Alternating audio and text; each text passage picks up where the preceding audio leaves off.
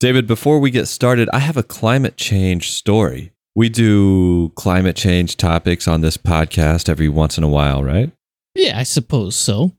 Well, the past week I was in D.C., the nation's capital of United States, of course. And the day I was leaving to go from D.C. back here to Atlanta, not just the day, but the very hour I was trying to leave, the city got hit by historic rainfall. We received something like 3.6 to 4 inches of rainfall in just under an hour. And that was the hour I was trying to leave. So I didn't know how bad it was at the time, but I looked outside the window and said, there's no way I'm going to walk to the bus station. It's a mile away. Let me just call a taxi. And the taxi got there. I was drenched just getting into the car.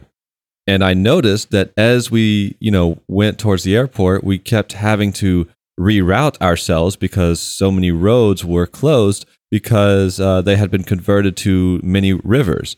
Buses shut down in the middle of the street, water just gushing everywhere. And at a certain point, my driver took a turn down some neighborhood roads. We're going along, and I look out the window. And you ever been on a boat, David? Yes, Daniel, I've been on a boat before. You ever been on a boat and looked behind you and saw the wake that the boat was creating? Yep, like I said, I've been on a boat before. Well, I was in a car and I looked out my window, and to my surprise, we were creating that wake. And that wake went right up to the front door of the houses we were passing. And I looked in front of me, and we were full on in a river, David. And about that time, I looked down at my feet, and water was coming up through the car. It's about that time that the engine shut off, and my driver jumped out the window of his door and started pushing the car. And I poked my head out the window. I said, let me help you. I'll get out. And he said, no, you have to get to the airport. You stay. He's just really determined to get that tip, I guess. This was Rambo driver. He was going to lay down his life to get me to the airport. But I did eventually take off my shoes. He was really struggling. So I got out the window myself. We collectively pushed the car to a dry spot. And I eventually got myself to the airport. It took an extra 2 hours. But luckily, my plane was delayed 2 hours. So although when I went through the TSA scanner, the body scanner, it showed all these anomalies because I was dripping wet. And so I had to take the sensitive pat down of shame right there in front of everybody. It's the most American story I've ever heard, Daniel. You're in the nation's capital. Right. The swamp is supposed to be drained, but it's actually overflowing, and it's overflowing because of climate change. Some poor gig economy guy is out there like trying desperately to make a 5-star rating and get a little bit of a tip. So you offer to help, and he says, no, you don't do that. You end up going out and doing that anyway. Poor guy's car's probably ruined. Oh, yeah. Who knows if he has the insurance and stuff that he needs. Will he be able to drive? Will he be able to survive now that he can't drive people in his flooded Uber car? But that's not the concern of the young American, David, who goes about his way. Yeah, meanwhile, you're just like marching down a river, like battling through this crazy climate catastrophe brought on in large part by the very city that you're suffering in. Ultimately to go get on an airplane and contribute to the climate change that causes. So it's beautiful. You might describe it as heroism. Some people might. Well, that is a good way to put it, David. That's a great way to put it. But the social paradoxes aside, it really does illustrate what we mean when we say that climate change introduces more energy into the system. This is something you brought up first in one of our early episodes, but that's the reality of it. So much heat enters the system, so much more water gets evaporated, gets circulated in the atmosphere. When it does come down, eventually it comes down much harder and much quicker. And this was, in fact, one of the top 25 most heavy rainfalls in U.S. history since 1871. So we're seeing these things accelerate and happen more frequently. Well, with all that climate information in the back of our heads, let's jump into this show. I'm David Torsivia. I'm Daniel Faulkner. And this is Ashes, Ashes, a show about systemic issues, cracks in civilization, collapse in the environment, and if we're unlucky, the end of the world. But if we learn from all of this, maybe we can stop that. The world might be broken, but it doesn't have to be.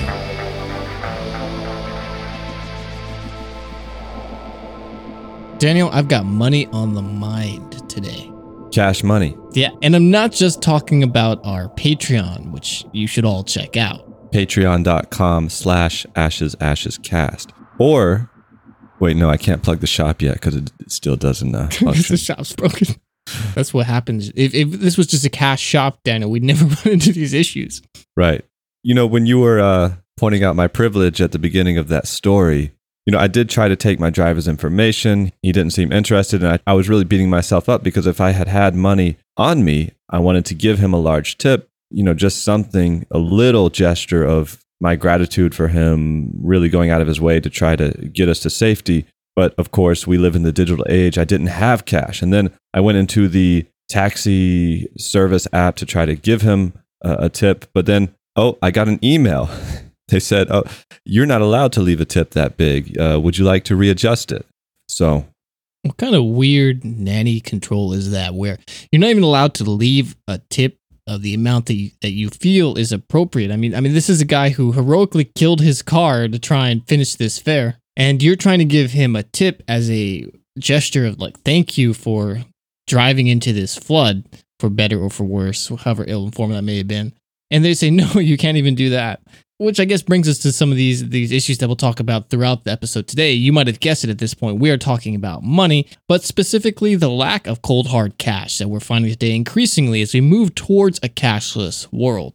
And the different ways that this means that it can play out in terms of privacy, in terms of control, and many things that you haven't even considered yet. While we're talking about the nation's capital, two other interesting little tidbits here. I was walking down the street on one day, went into a salad bar to find out that they don't accept cash. And the friends I was with, we all thought this was peculiar because this was a highly gentrified area. It's actually right where Amazon headquarters is about to build their new facility. And right outside are several homeless people on the sidewalk. This is adjacent to one of the most luxurious apartment buildings I've ever seen, but they don't accept cash. And I wonder if that has anything to do with maybe further driving down that wedge of gentrification, of keeping those people, those undesirable people out of your area to make it seem more attractive to all those new software developers incoming for their cushy jobs at Amazon. But then in an ironic twist, we were just a couple blocks away. I think it was the next day. We walked by an H&M, and on their door was a similar sign, except it was the opposite, David. It said, "Sorry, our network is down indefinitely. Accepting cash only." Once again, the contradictions of a digital economy. This has been an episode of Black Mirror. Thank you for tuning in to Ashes Ashes. No, but I actually think there's a lot of Black Mirror episodes that seem to feel like they're revolving around the fact what if there was no money? What if everything was digital cash? And we're not going to get into that. We're not going to get into this blockchain stuff or any of these alternatives and whatever. That's not the point of this show. The point is, we're talking about this world where we are no longer given the option of paying in cold, hard cash, in coins, in bills, in physical things that can't easily be traced, that can be exchanged without any sort of middleman coming in and dictating how we can do that. And this has been the case for, at this point, thousands of years, even if, as we've talked about on the show, Daniel, that maybe the invention of money wasn't necessarily the right idea, wasn't a step in the right direction. But nonetheless, this is the system that we settled on, and we have moved forward and are trying to push it into scary new futures. And let's talk about what that might mean. Several countries are pushing now for the so-called cashless society, and many of them are actually well on their way. Those at the top of the leaderboard right now are Norway, Nigeria, Sweden, and Argentina, who all have around 1.5 to 2% of their GDP represented by cash that's actually circulated, which is much lower than other countries like here in the United States. I think it's maybe 7 or 8%. And in 2016, David, the Bank of Korea announced its plans to phase out coins by 2020. And this is to help accelerate a shift towards a cashless society. The amount of cash that people have in their wallets at any given time has already declined 33% from 2016 in Korea. And you may ask, David, how is this possible? How are they going to get rid of all the coins? How do you receive change on an item you buy if the amount you are owed is less than the lowest paper bill value, right? If I buy something for $1.50 and hand over $2, where's that 50 cents going to come from if there's no coins? Well, it turns out South Korea has been building up its digital cash infrastructure significantly since 2005, when it introduced digital cash receipts to try and fight tax evasion. Under this system, for any person who makes a certain income, they have to enroll in the government's tax accountability system, so that even when they purchase something with cash, they have to provide their phone number or credit card number, something that will identify them, and then a receipt of the change they're issued gets sent to a government database. So once the country goes fully coinless, that system is one way that people could receive their change in a digital form, even if they're paying with cash. Daniel, but not every nation feels like they're ready for this cashless transition. And in fact, there was just a recent report that found that the UK is sleepwalking, and that's the word they use, towards cashlessness, meaning that they're really not prepared for this process. They haven't thought about the potential problems that they might encounter, but they've sort of started moving in that direction anyway, because market forces really like the idea of cashless. I mean, banks, retailers, they have a lot of reasons for liking this stuff. The government really likes it. There's a lot of reasons not to like it, and we'll talk about some of those. But for the most part, this is just happening. But it ignores the fact that there are a lot of people who want to resist this, or who wholly feel like they can't even live in a cashless world. And so there was this great report, and we'll link it on the website, about looking at UK's preparation for a cashless society.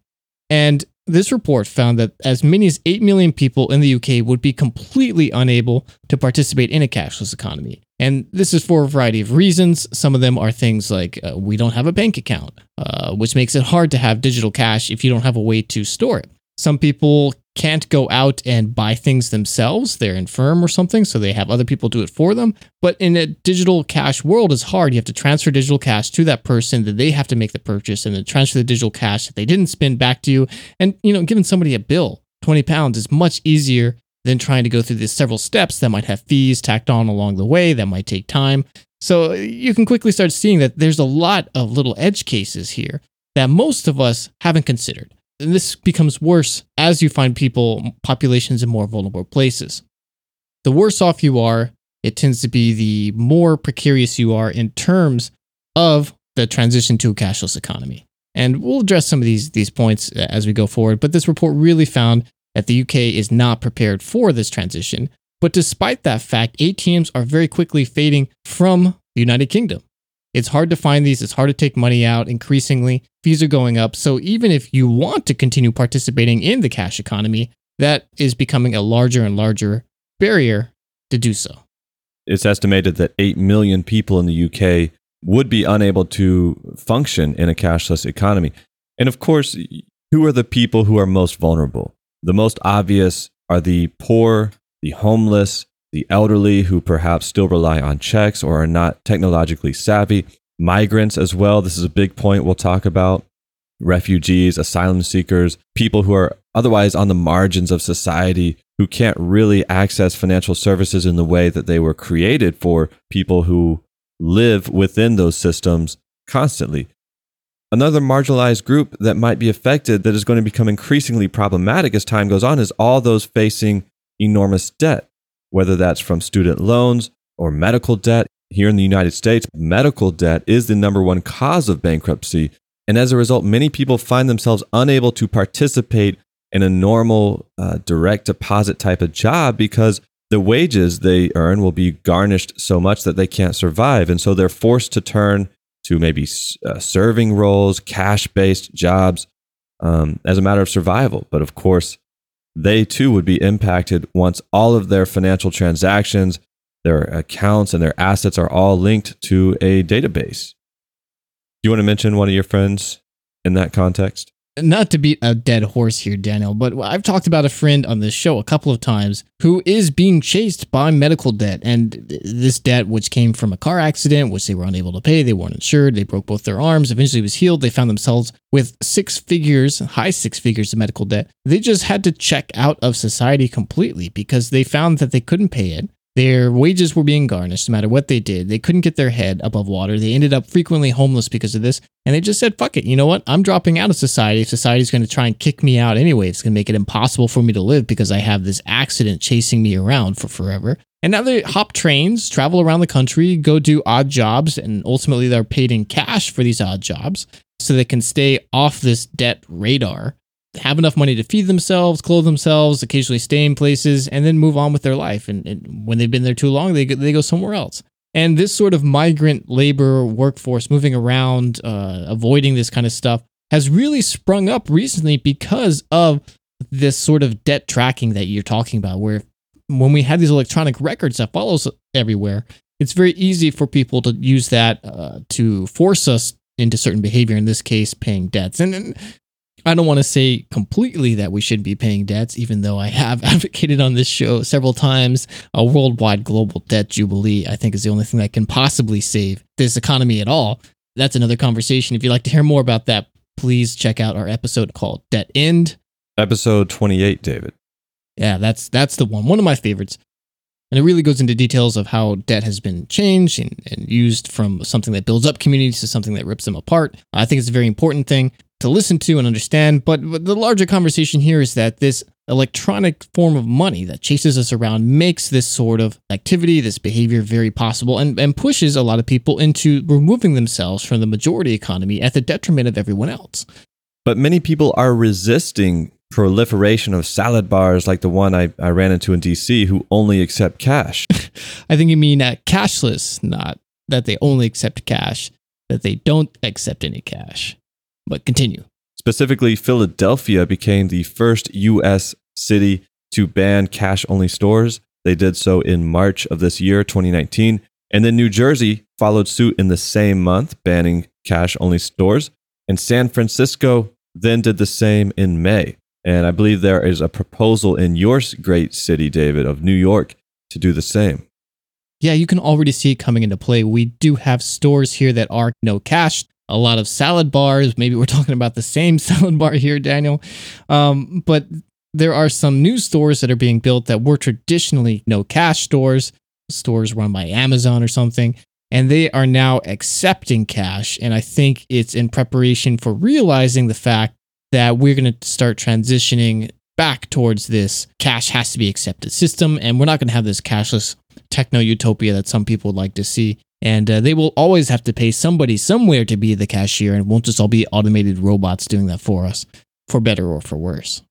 But a funny thing about that Philly cash ban, I say cash ban, but cash only ban, is it's illegal for stores to say they only accept credit card, debit card, whatever. Now this law compels them to also accept cash, but there are actually a number of governmental departments in Philadelphia that actually only accept digital or check payments, which incidentally I think is against the law. I was looking up and reading some stuff about Treasury law and the fact that you have to be forced in America. There's this idea that if you have cash, somebody has to accept it. Right. And that's technically not true. Yes. But it is true for certain things, and one of those things are government debts. So if you have to pay a fine or a fee or whatever at one of these governmental organizations, I think cash should have to work. But maybe if it's like a fee to do something that doesn't count as a debt, so like if I want to file paperwork and there's $100 fee, I can't bring in cash for that. They need an electronic payment. But I think it's ironic that they're banning cashless systems at the same time as running their own. Yeah, I was actually curious about that because I thought the same thing, David. I always heard growing up that it's illegal to refuse U.S. tender, but in fact, it really only applies to debts, public charges, taxes, and dues associated with the U.S. government. There is no federal mandate affecting whether or not a private business or person doing a transaction can refuse cash. And I guess the idea being that when you agree to purchase something, you're basically entering a contract on the spot saying, I will take this in exchange for this, but the terms of that agreement are up for debate, negotiation, whereas a U.S. federal loan is much different. Yes, it is. Okay, Daniel, that's a lot of boring stuff, to be completely honest. So let's take a second and let's go back in time. And cashless is funny. That phrase is funny and how it's evolved over time. What I want is cash more. Cash more. well, we're cashless. And I mean, we hear it a lot in a lot of different contexts. I mean, one, we have this modern, like, oh yeah, all payments will be done with credit cards, debit cards, checks, and phone payments, mobile payments. And that is the cashless utopia that we imagine in Silicon Valley today, where it means that I can come in, I can analyze all your shopping behavior, I can profit off of your shopping behavior, taking 1 or 2% as a middleman to line my pockets, and I can take what would have at one point been a seamless transaction and insert myself into it and pull a little bit of money out of it, as a rent-seeking tool. And not to be fair, this has enabled all sorts of amazing things. Internet commerce is enabled by these electronic payments and whatever, blah, blah. But this is a relatively recent switch in terms of what cashless means. The term is not new, and it's been used at this point for hundreds of years. And I guess it started evolving more towards what we're talking about now in the earlier part of the 1900s with the idea of credit cards or credit coins initially, where, it's like basically add it to my tab, but with a coin. And then we actually had actual credit cards, and then that moved on. And then now here we are with this electronic payment credit card stuff. But before that, cashless had a very different type of meaning. Very different indeed. In the novel Utopia by Thomas More, written 500 years ago, he imagines a future in which money is done away with, since in his view, quote, frauds, thefts, robberies, quarrels, tumults, right? So I'm going to skip that word. Contentions, seditions, murder, treacheries, and witchcrafts all tended to originate from disputes over money, end quote. And many writers after him wrote about similar dreams of a cashless society. And in 1887, Edward Bellamy wrote his utopian novel, Looking Backward, in which he is credited with the very first conception of a credit card. However, there's a big difference because, unlike our ideas today, almost all of these writers saw cashless societies as the result of doing away with money itself by restructuring the very organization of the economy, which often involved doing away with private property and transmuting surplus profits into surplus resources for the common good. More's novel, for instance, takes place on an island in which everyone is taught a useful skill with much overlap, especially with agriculture, and they form organizational structures for storing surplus goods and crops in communal storehouses so that all people can benefit from them when they need it. That sounds like not a glorious capitalism, Daniel. It's a far cry from it. And we have no such conceptions of cashless societies today. In fact, the limits of our imagination appear to be just doing away with physical cash so we can digitally make the exact same purchases, just with some fancy Wi-Fi enabled watch. As one research paper puts it, David, quote, a cashless society is a replacement of coins and notes with efficient electronic payments.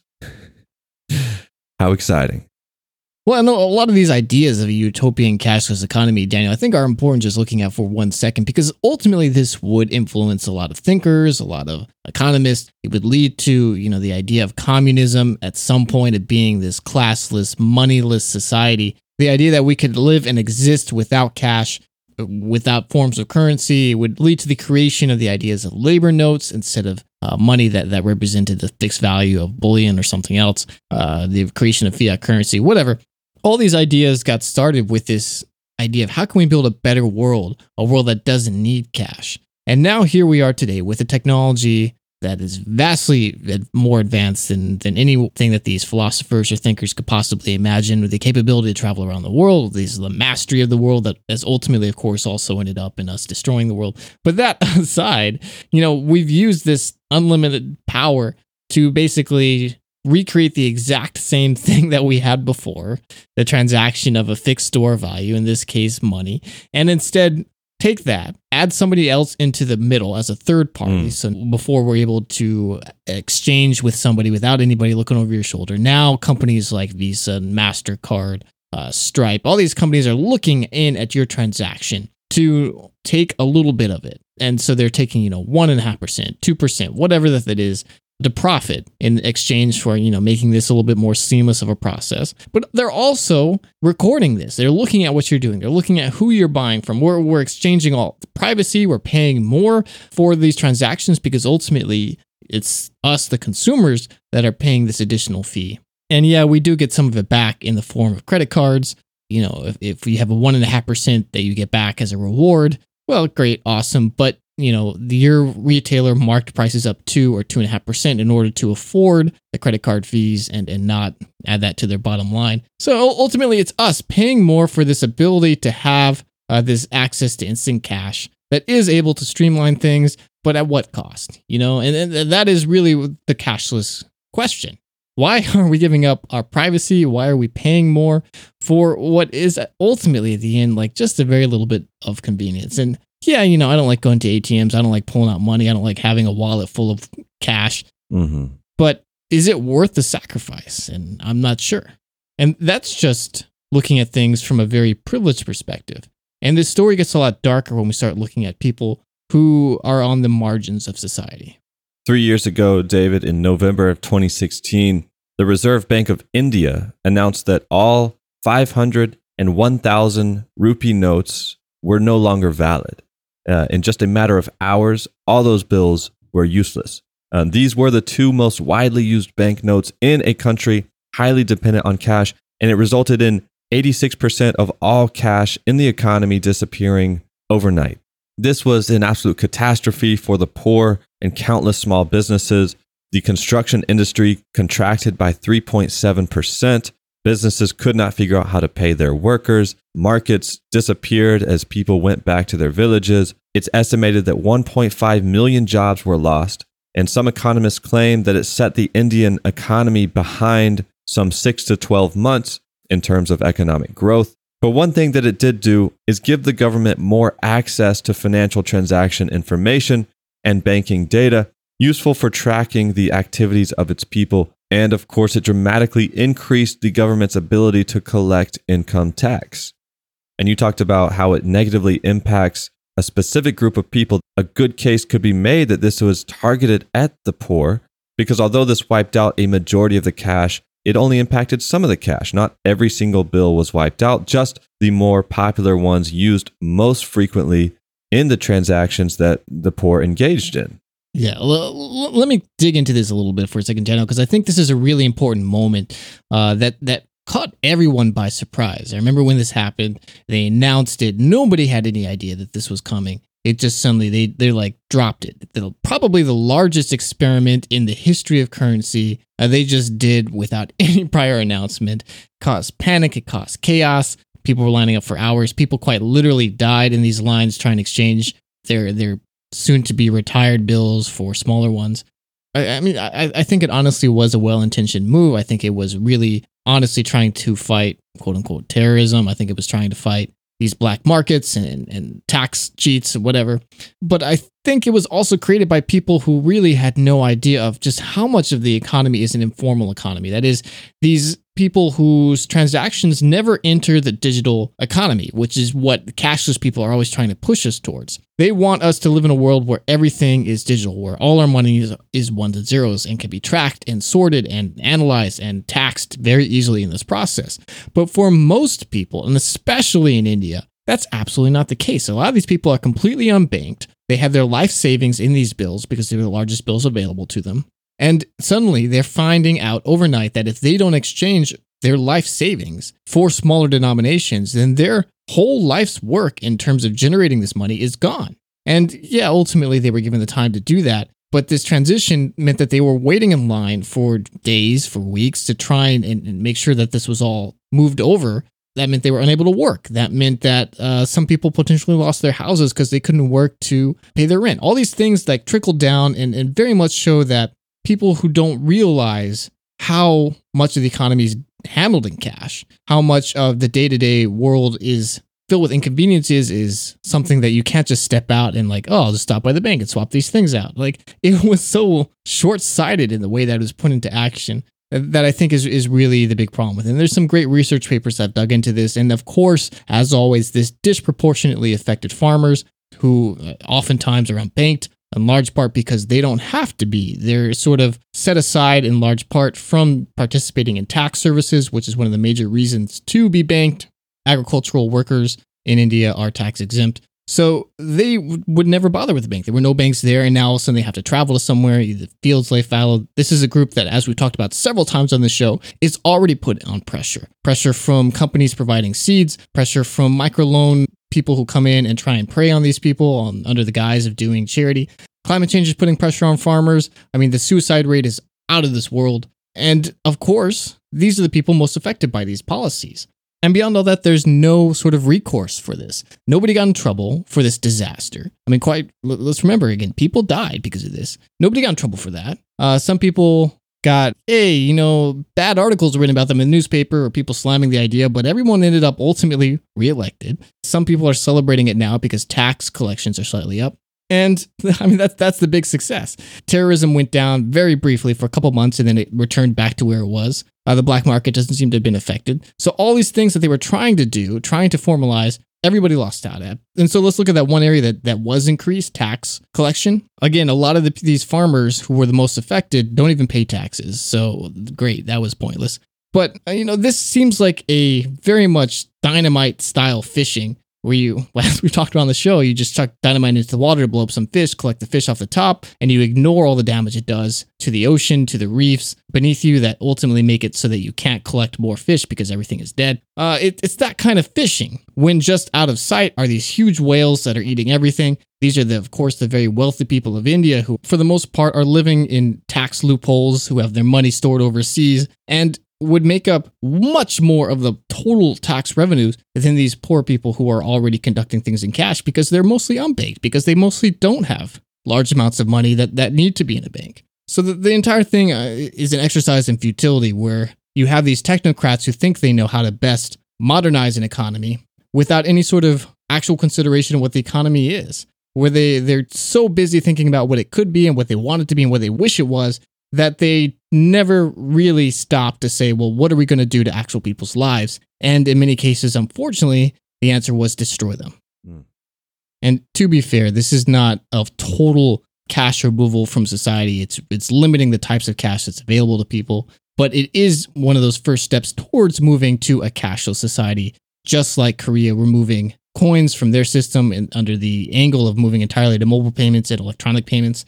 And I mean, we see this kind of stuff here in the United States still too, right? I know if you go to a store with $100 bill, oftentimes they won't accept it. Right. And, by and large, who are the people who are trading in $100 bills? Well, on one hand, there's the stereotype of the Wall Street guy who's just flicking them out because he's a wallet full of them to show off. But most of them, and the reason that they're most often not accepted, are day laborers. People who are paid $100 for an entire day's worth of work. They're unbanked. They take this money to buy groceries or whatever, and then they're oftentimes double checked for it. They're thought it's fraud, it's counterfeit, blah blah blah. Suspicious activity to pay in a large bill. Exactly. But these are some of the most vulnerable populations, and they're forced to pay these bills because the people taking advantage of them are trying to do so, again, out of the sight of this watchful eye of the electronic panopticon.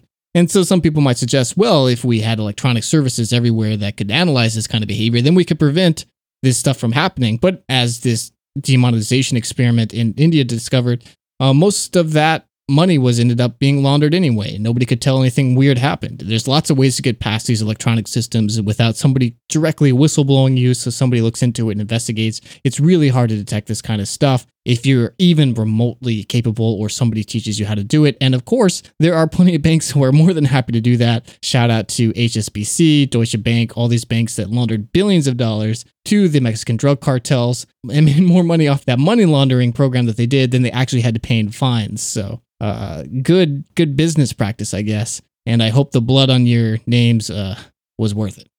But I'm off topic here. Let's go back to cashless, Daniel. Well, the cashless initiative in India was not something that was only relevant to the domestic economy there, but international financial institutions really wanted this program to get kickstarted because, as we've talked about in that debt episode, I think we've also talked about the IMF in episode 59, Bankrupt Ethics, and other episodes.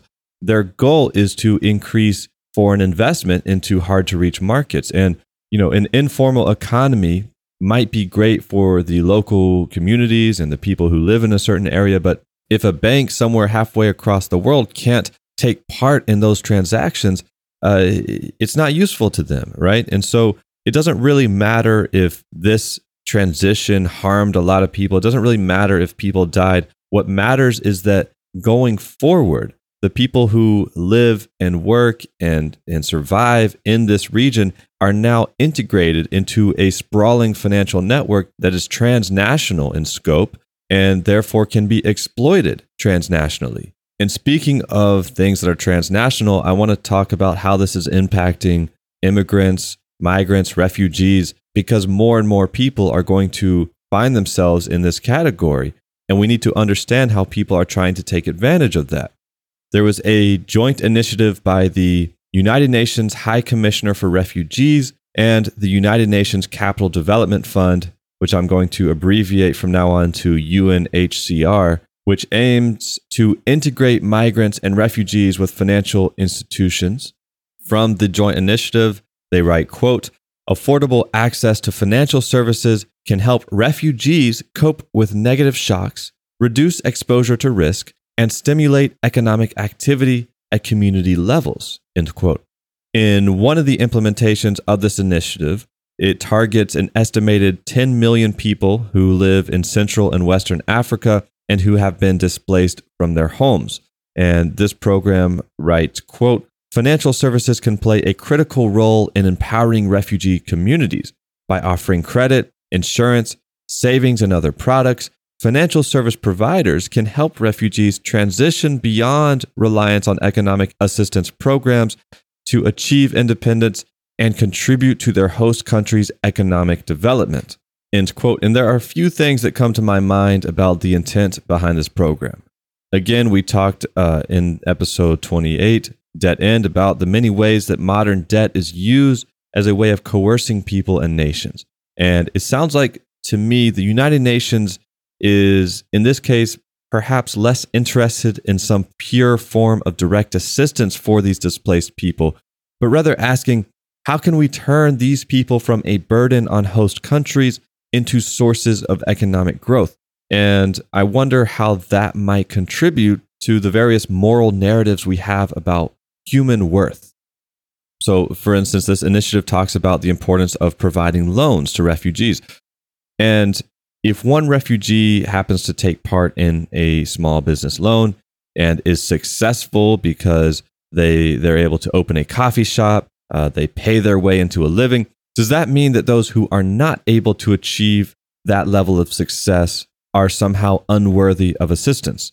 Because this is the premise of the initiative. Let's get these people off of some kind of government assistance. Let's get them off of, social programs, and let's give them their own financial tools to make it in this world.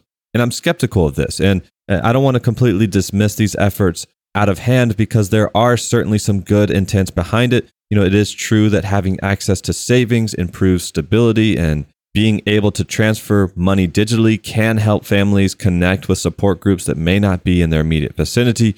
But it's also true that when you look at the stated intent behind many government and corporate programs that purport to help migrants, these stated goals don't always mesh with the eventual implementation.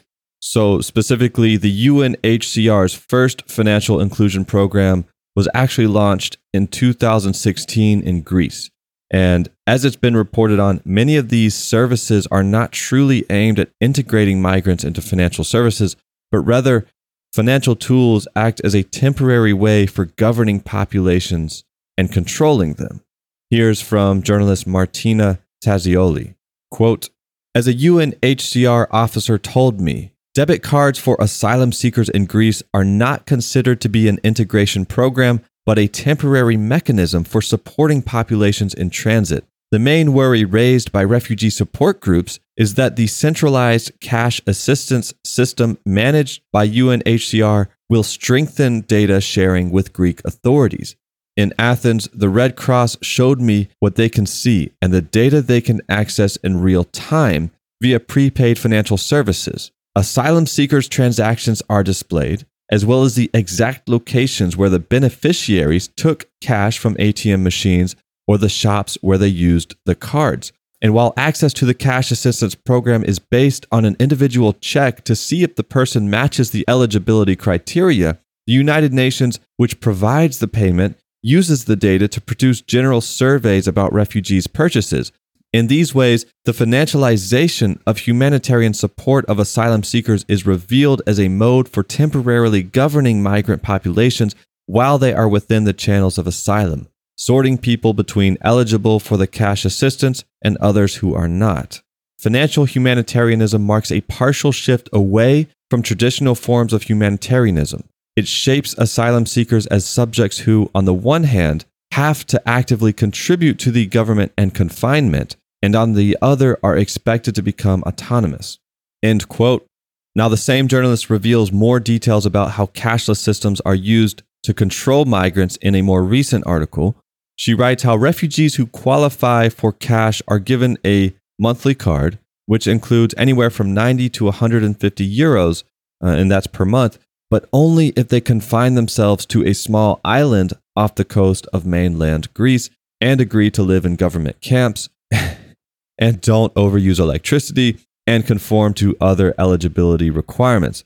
And so what is my concern here? I mean, obviously, we're talking about a program that purports to make migrants and refugees more financially included, yet really only uses these tools to track them and to control them, to discipline them, to encourage them to act one way versus another way, control where they go. And I think one of the main counter arguments here is, well, why should we give assistance to people foreign to our country if they won't comply with our requirements that they live in a sectioned off area? We're building camps for them to live and we're offering them cash. Is that not enough?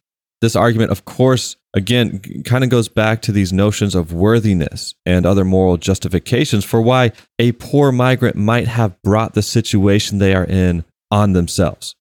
And this is not an episode about refugees, but very briefly, there is a big hypocrisy here when we refuse to help those showing up on our borders when we ourselves have benefited so handsomely from crossing theirs. There was a famous comedian, YouTube personality, David, who recently suggested maybe America is full, referring to the outrage over concentration camps on our US-Mexico border. But maybe their country was full when we assassinated their nation's president for opposing our fruit companies, condemning millions of people to hard labor on foreign-owned plantations. Maybe their country was full when we gave billions in weapons to militant groups in Afghanistan, also that we could provoke Russia, something we talked about in episode 79, Death Dealers. Maybe their country was full when the rising seas, increased heat waves, and collapsing fisheries caused them to flee the homelands they've lived in for generations. In a way, we have all crossed the borders of those suffering from climate catastrophe. We've all crossed the border, those of us who have benefited from the sprawling military complex that our governments send to countries all over the world to secure our supply chains, leaving people destitute in its wake. We've all crossed their borders. And now that they have been driven from their homes, we only accept them if they'll get a credit card and start contributing to the economy and stick to their designated government camps. I don't know about you, David, but I think that's a little dehumanizing. So, now we're getting really well, Daniel, into these idea of who's really affected by some of these movements for controlling the way that we spend money. In this case, looking at how individuals are being attacked, more or less, by the restrictions placed on them, and something as simple as the way that we want to push our transactions and then expanding out from there. And that's really the thing that we need to come back to is that cash, all of the problems that come along with it, for sure, and the way that it's very much changed our world and our relationships with each other. But at the same time, there's something liberatory about it. The fact that it can be spent anywhere, that it is universal, that you don't have to have somebody say, yes, you can spend this. And we've introduced electronic money systems that are about stepping in as a nanny state. There are traditional Silicon Valley style things that can be utilized to ensure that they're only spent in certain ways, say for kids. But then the government also has electronic forms of money, say EBT, to ensure that people are only spending them on what they decided that those people need, in this case, food. And this sort of nannying encourages a certain type of viewpoint on people, seeing them as unable to help themselves, that we have to step in, and do things for them, make sure they're not being irresponsible. But the questions of why we feel like that or what it means that we perceive these people as never enter this equation. And cash doesn't do that. You give somebody cash, they can blow it on whatever they want. Maybe they make a bad choice, maybe they don't, but it ensures that we trust the person. And oftentimes showing that trust to people allows them to make better choices and makes it harder for us to exploit them in that process. I'm just thinking back to that taxi service that wouldn't let me tip my driver. And it occurs to me how we all benefit from the movement of people. And those of us who are privileged benefit in a huge way from those who are, I guess, in a more precarious situation. You know, me trying to get to the airport in Virginia, in DC. Here I am in the backseat of a driver's car, his own car, right? Because we now live in the gig economy. You can't even get a job as a driver unless you pay for your own car. You know, he's risking his car to get me to the airport because I called him on this digital application on my phone. And he's doing, why is he even working this day? Why is he working in a flash flood? I mean, who does that unless they're in a situation where they need that money, they need that income, and they're working this job because I guess they don't have an alternative in some secure employment with a company, right, who's going to directly deposit their checks every day or every 2 weeks. And when there's a problem, they can take a sick day. No, he doesn't have that choice. If he doesn't work today, he doesn't get paid. So he chooses to take that risk because he needs to. And then the flood comes. His car is ruined. You know, it's very hard to recover an engine from being flooded by water, especially if you try to turn it on afterwards. And so there's a good possibility that his car is now totaled. But look at my situation. I was able to get out of the car, go about my day, and open up my phone and call another one. Why was it so easy for me to get my needs taken care of in this situation? It's only because people who are in a precarious situation feel that they have to take that risk. And I think this idea that we can just solve all these people's problems by integrating them into financial services is just wrong, because basically what you're doing is you're telling these people that the only chance for success is to take risks like that. Oh, you have the financial tools at your fingertips. Anyone can be successful. Just drive for Uber. Just drive for Lyft. You can make your own way. But what you're asking is for a huge population of people who are vulnerable to take risks every day, that if they get sick, if a flood occurs, all of that risk falls on them. I didn't have to pay anything for the failure of this person's car. I didn't have to pay anything for, in fact, I probably got a refund. So there's a huge, what's the point I'm trying to make? I have no idea. There's nothing new about the concept of taking advantage of people who are in precarity, but I think the main point related to cashlessness is that these systems of financialization make it so much easier. They make it more efficient. They make it streamlined to where I can benefit from one person, then open up my phone and get another person, right? You see what I'm saying, David? I don't know if I'm making sense here, but maybe I can provide an example beyond just my own. And that comes from something going on in Denmark. And this was reported on by anthropologists Marie Kolding and Camilla Ida Ravenball. I apologize for mispronouncing that. But they examined the economic precarity of Roma migrants, people from Romania, living in Denmark and trying to survive. 80% of Roma migrants who live in Europe are in poverty, and many of them have found that they can make a little bit of money working for collecting cans and bottles at music festivals. And so Denmark has a music festival called Roskilde Festival. It went cashless completely in 2017, meaning you have to pay online for your ticket. You get a wrist card, which has your financial information on it. You use that to pay for beer and everything within the festival. But what they do offer is like a small recycling fee if you return your used beer cup. Of course, most people just throw them on the ground. So what these migrants will do is they will purchase tickets for these festivals, and then they will go around collecting all the cups and bottles that people throw on the floor. They bring this to a station. The bottles are sorted and counted, and then they are given a receipt. Then the next day, they can take that receipt to a cash station and convert it to a plastic cash card.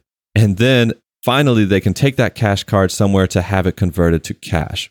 And there's several interesting things about this, right? Because this is a cashless system, they can't purchase the tickets initially. They have to wait for scalpers who purchase the tickets online and then sell it to them for cash, and often at double or triple the price. And that's because these migrants cannot access bank accounts. The ones back home have been shut down, and they can't access traditional banks because they have no official income. And what's interesting is that what one migrant told the anthropologist is that their greatest fear is the police, because they're constantly in places where technically they're not supposed to be, or I guess the police find it suspicious for them to be at these music festivals. So they're constantly being stopped by police. They're having their things confiscated. They get their money taken. But if they have these receipts, it often stops the cops from searching them because it reveals some kind of legitimacy for their presence. And again, I think all this highlights the fact that cashless systems in this context are used as a way to control and surveil people. The police can come in and say, well, you're clearly not a Denmark citizen, so you can't be here. But if you're performing some kind of labor and you can prove that, then that's fine. But the cashless aspect of that enables this kind of surveillance of these people where you know exactly how much they're getting paid. You control when they can collect their payment. And then, of course, what's really striking about this is that the festival owners actually benefit hugely from this population, because they need someone to clean up the beer cans. They need somebody to collect the bottles. That's why they give a refund. But not enough festival goers actually bring it back. So if these migrants were not paying the festival to do this job, they would have to expend exorbitant amounts of money to hire a crew to come in and clean up the festival. And so I think all of this kind of exposes financial inclusivity as something that doesn't solve the exclusivity problem, where just because you take something digital does not mean that you somehow make it egalitarian. In fact, it can even further drive wedges between those who quote unquote belong and those who don't. Well, this reminds me of another topic that is related to all this, Daniel, that I think is worth bringing up. And that is actually the fact that bank accounts can be expensive. And whoa, David, you're saying, hold up, I've got free checking accounts. They send me a free pack of checks every month. They have dogs on them. It's the greatest thing in the world. I've got a free ATM card. And yeah, I have to pay ATM fees if I go out of network. But otherwise, this is a free thing. I just have to make sure I'm above that, whatever minimum. And you have no idea what you're talking about. Well, I say to you, maybe for you, the responsible, educated, privileged user of these accounts, because you've had family members and educational institutions teach you the proper way to administer your financial whatevers. And you had the luxury of making enough money that you can actually make sure that you stick to all this. But for many Americans, and in fact, many people around the world, this is not necessarily the case. And in fact, bank accounts can themselves be predatory, even though they're just supposed to function as mechanisms to hold this money electronically. The most common way that we see this is that dreaded term, overdraft fees. So most people at this point are familiar with overdraft fees, even if you've never personally hit them. It's just very quickly to summarize it. When you have a bank account that has, say $100, and you go out and you buy something with your debit card that costs, say, $150, oops, that's more money than what's in your bank account. And a bank will prevent you from taking that money out, but they'll charge you a fee for that process. And that fee varies, but oftentimes it's about $30 to $35. And these can add up quickly when you don't already have enough money in your bank account to begin with. And next thing you know, a couple of these transactions, oftentimes 3 or 4 a day, and you can end up owing more money than you have in the first place. And now you find yourself in debt to your bank. And this can quickly go out of control, especially if you have automated services that might be billing you, say a Netflix account, Spotify, whatever. And a couple of transactions that might be for something small, say stick of gum, $1 or $2 that pushes you over the edge. Now that stick of gum costs $35 and it adds up. You might have $140 in a single day. And in fact, some banks don't have any limit to how much this fee can add up to. So you could theoretically charge yourself thousands of dollars in fees if you kept trying to purchase things throughout the day. But defenders of these overdraft fees would say, well, at least we're not making people turn towards predatory payday loans, because those can have APRs of 400%, 800%. And instead of owing, $100 or $200 in fees, you might end up owing thousands of dollars in debt to these payday loan operators. So actually, David, you're wrong once again. And this overdraft fee is actually a good thing. Well, David, That's an interesting idea. I mean, 800% APR, who wants to pay that, right? I certainly don't. But I think if you were to convert an overdraft fee to an APR percent, you might be surprised at the figure that comes up. Oh, really? So let's say you tried to buy an item for $10. You didn't have it in your account, so you were charged a $35 overdraft fee. Pretty standard. And then because you're in a financial situation that's difficult, that's why you overdrafted in the first place. Let's say it took you 3 days to pay this back. Well, if you do the math on that, you'll see that the APR on that would be around 30,000%. It should be no surprise that in 2017, Americans paid $34 billion with a B in overdraft fees. And while we're on bank accounts, bank accounts themselves are not even free. In the US, the average cost of a checking account is over $9, with some banks charging as much as $30 a month, unless you maintain a minimum balance or have a direct deposit through your employer. But imagine those Romanian migrants collecting cash at a music festival. If they had a traditional checking account, even if they're making money, because they're making money through cash cards and it's not part of a formal employment position, there's no way they would avoid these fees. So in a way, this financial inclusion involves several catch-22s. There's a limit to how much you can make when you don't have access to financial products, but when your income is low enough, trying to access banks and financial services actually just buries you even further in debt and expenses. Well, there's one other thing I want to mention here, Daniel, and there's an extra layer of financial literacy that I think has to apply to a lot of this electronic banking and cashless stuff. And oftentimes people, and I've alluded to this earlier, who are in the most precarious positions don't have access to the education of these financial instruments. And you end up with a lot of misinformation, with people not understanding the terms of things, and then that sets them up to ultimately be exploited by credit card companies, by electronic payment operators and things. I've recently had some conversations with a lot of my friends, actually a surprising number, many of which come from middle class, fairly privileged lifestyles. And a lot of them are terrified of credit cards, either because they've had them before and racked up credit card debt, or because they've never had them and their parents have warned against the dangers of credit cards and the fact that it allows you to ultimately end up in places that you can be exploited by these companies if you're not diligent in the repayment process of them, that they just avoid them completely. And these are, once again, people who went to schools that should have taught, knowledge about credit cards, who had parents who had credit cards. And for people who don't have access to this, who don't know these things, and oftentimes are given cards with much too high limits at too high percentages too early in their life, it just sets them up to find themselves in huge amounts of debt and ultimately in servitude to these companies as they try and work them off. I mean, that's what debt is. Debt that follows you around, that you don't expel with bankruptcy, means that you're constantly working to pay it off. And that is a functional form of servitude to these companies. To MasterCard, to Visa, you have basically wage slaves who are taking a little bit of their money and shifting it to these corporations, all for the privilege of having a electronic payment system that is just slightly more convenient, and you get little, rewards, and allows you to purchase beyond your means. And I think that's one of the very interesting things about these cashless systems that really pushes them forward, and is why we see so many companies trying to get us to switch to cashless systems. Because, if I'm a store, credit cards are more expensive for me to operate. I have to pay a fee. I have to have a till that has point of sale system that is more expensive. I'm paying fees to whoever is doing the processing. And yeah, it's maybe a little bit easier on my accounting side, but it also makes it harder for me to cheat on my taxes or whatever. Mm-hmm. And yeah, a lot of these cash places do cheat on their taxes. It's just part of the game.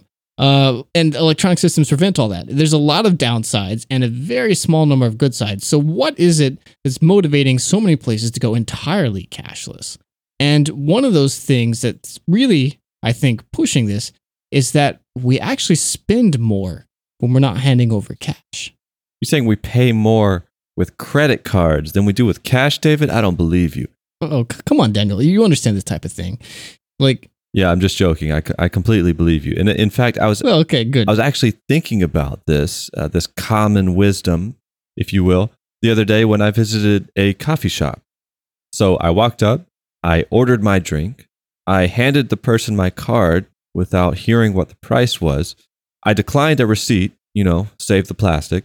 And then I walked off with my drink and I had no idea how much I had spent.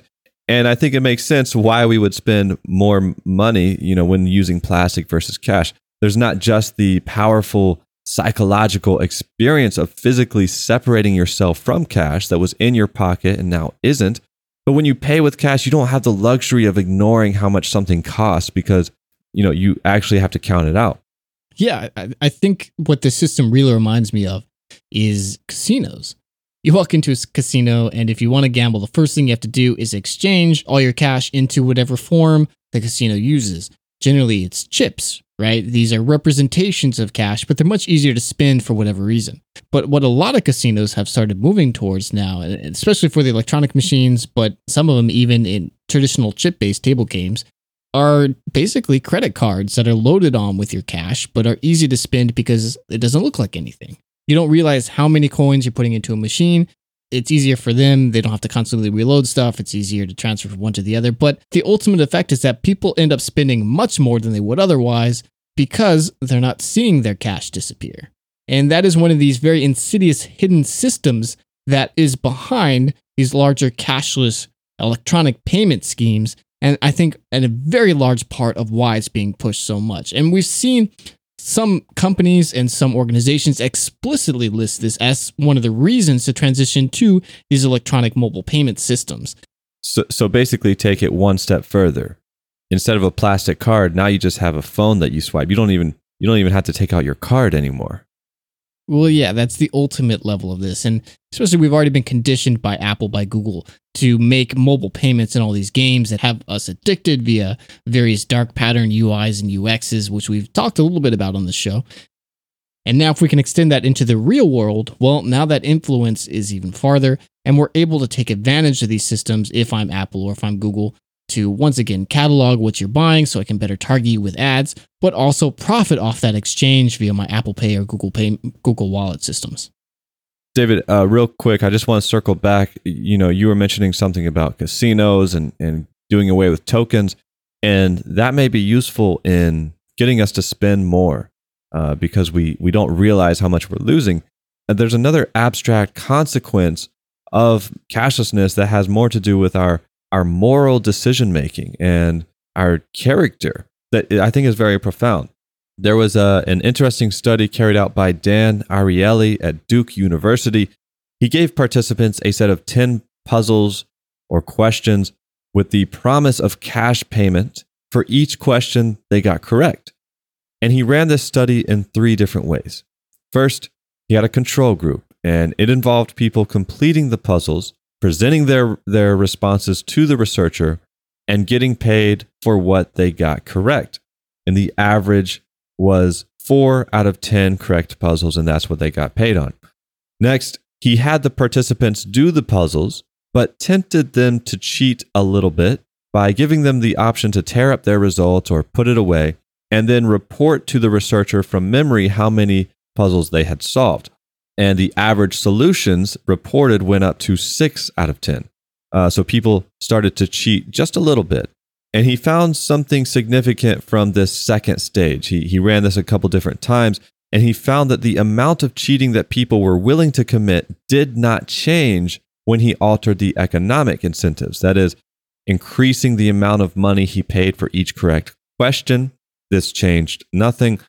He also tried allowing people to pay themselves out of a bowl of money without having to interact with a researcher. This also did not change the level of cheating that people did.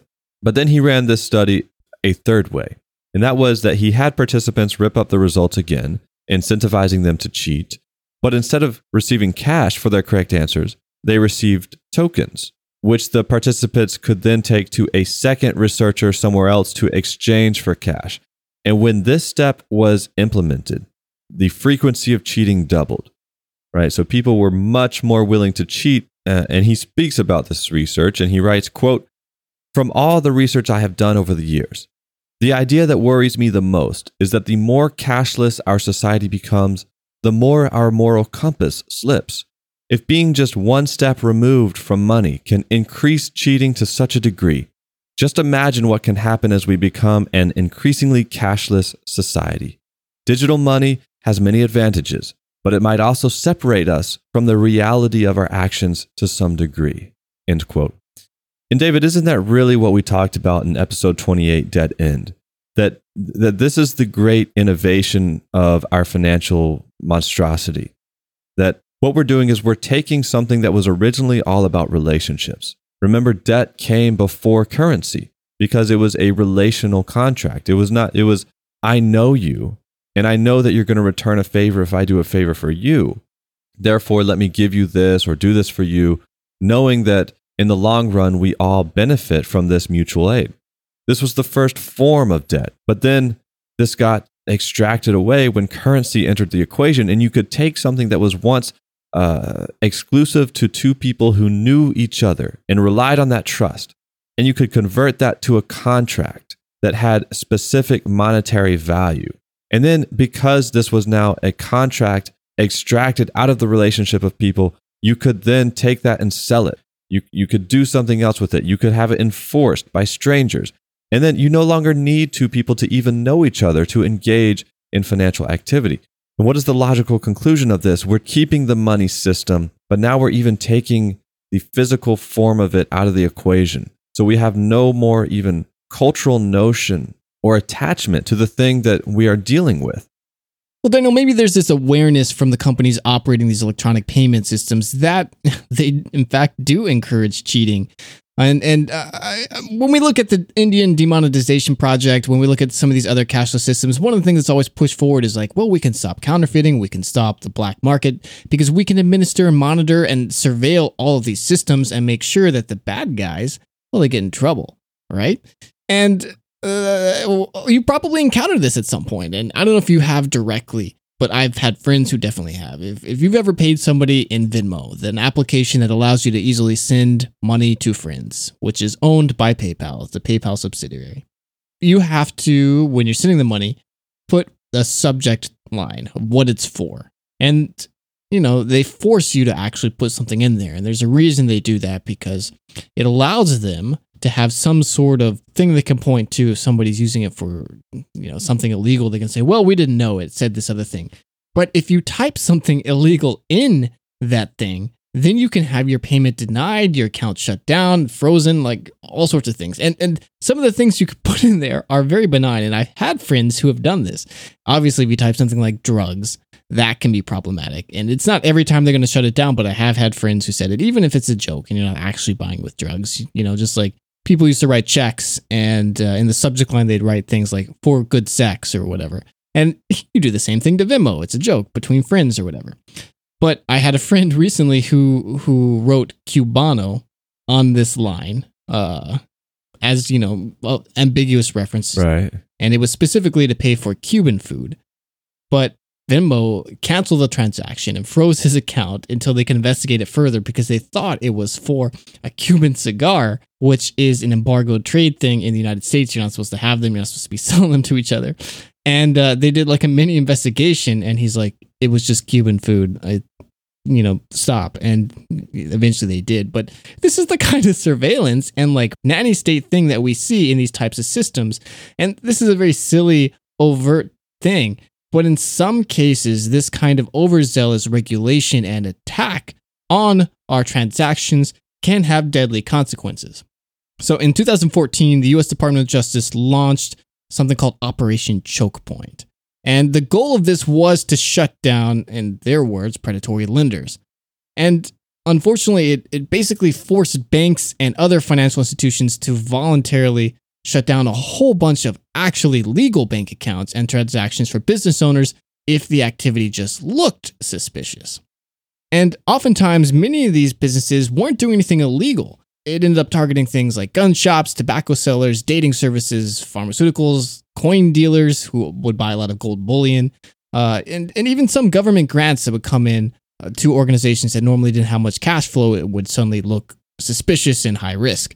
And this type of overzealous regulation of these bank accounts had a deadly consequence when one woman named Eden Alexander was denied medical treatment because she was a porn actress. And so her transactions, her bank accounts, the way she deposited cash and stuff looked really suspicious. And so banks locked her account and that prevented her from paying for medical care, which meant that her minor infection turned into a deadly infection. And while she was eventually taken to a hospital, friends and family who attempted to raise money for her online ended up having their fundraising shut down as well because it was, quote, in connection with these pornographic items. And these sites like GoFundMe or whatever have the ability to shut down anything without any recourse. And while she ultimately was able to recover at great debt to herself and this stuff was taken care of, it really shows how if she had maybe avoided the hospital because she didn't know if she could afford this stuff, she waited a few more days, she very likely could have died. And there are people who absolutely have died who have fallen through the cracks of the system because of these types of actions. And I think this is a really important moment here, something to look at specifically, because in a cashless society where every transaction is surveilled and looked for as fraud or something illegal or something that just might not be in the government's best interest, not only would mistakes like this happen more frequently, but there would be absolutely no escape from this. There would be no alternatives from the systems because we would have no cash that can operate outside of this electronic panopticon. And it doesn't matter how many apps or services ultimately are created by the free market, or whatever you want to call it, to transfer payments. You know, whether you're using Venmo, whether you're using these electronic mobile payments like Apple Pay, whether you're using Cash App, all this stuff, it all ultimately is digitized and routed through a handful of large financial institutions like Visa or MasterCard. And these financial institutions have proven they are more than willing to shut down, halt, freeze accounts based on the whims, not only of the government, but of these organizations themselves, if it looks like it might be bad for their bottom line. And of course, this means the people who are most affected are, what's that word, Daniel, every time? The poor. Yeah, you got it. And although, if you remember, the original goal of this Operation Choke Point was to halt illegal activity, what it really ended up doing so often, like so many of these bills, was to try and regulate the legal activities that poor and disadvantaged people are most likely to engage in. If they had actually wanted to target the illegal financial transactions, why not add things that are much larger problems in the sheer amount of dollars stolen, things like wage theft? That is the largest category of theft in the United States by a huge amount, but that is not a concern for these types of things because just like this demonetization in India, we're inappropriately targeting the wrong group of people because it's not going to rock the boat. And these types of cashless systems, when we digitize all of our electronic transactions, make these types of actions just that much more easy. And I think this is one of the largest things. And we could touch here, Daniel, on the fact that, you know, all these digital transactions allow advertisers to better feed their algorithms, to take advantage of us, to know how much we're willing to pay for things, which allows them to change prices. You know, all these things we've talked about several times on this show. Right. But it's really this, I think, the fact that electronic payments, which are supposed to be this liberatory practice for the way that we interact with each other on a monetary level, are in fact so often used to limit our access, to control us, to lock us down, and ultimately impoverish many of us for the actions of exploiting people, taking their money, moving it to themselves, and profiting off of it if I'm Stripe or Apple or whoever. And that's what's so frustrating about this.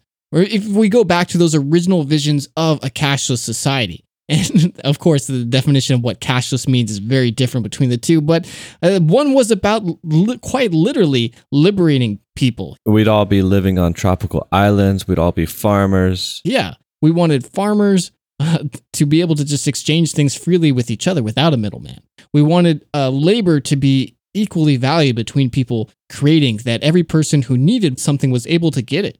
And that kind of dream of a world where we can move past these transactions is so far gone that this word that was once about liberation, about moving past this like minimization of human relationships to economic dollars, is instead now just maximizing those numbers, quantifying everything about us once again, tracking us, making sure that everybody is profiting off this in as many places as possible, and just sucking us dry in every place that can be done. That if there's any like single theme for the modern world, it's well-off people with all sorts of resources figuring out new and exciting ways to drain everybody else.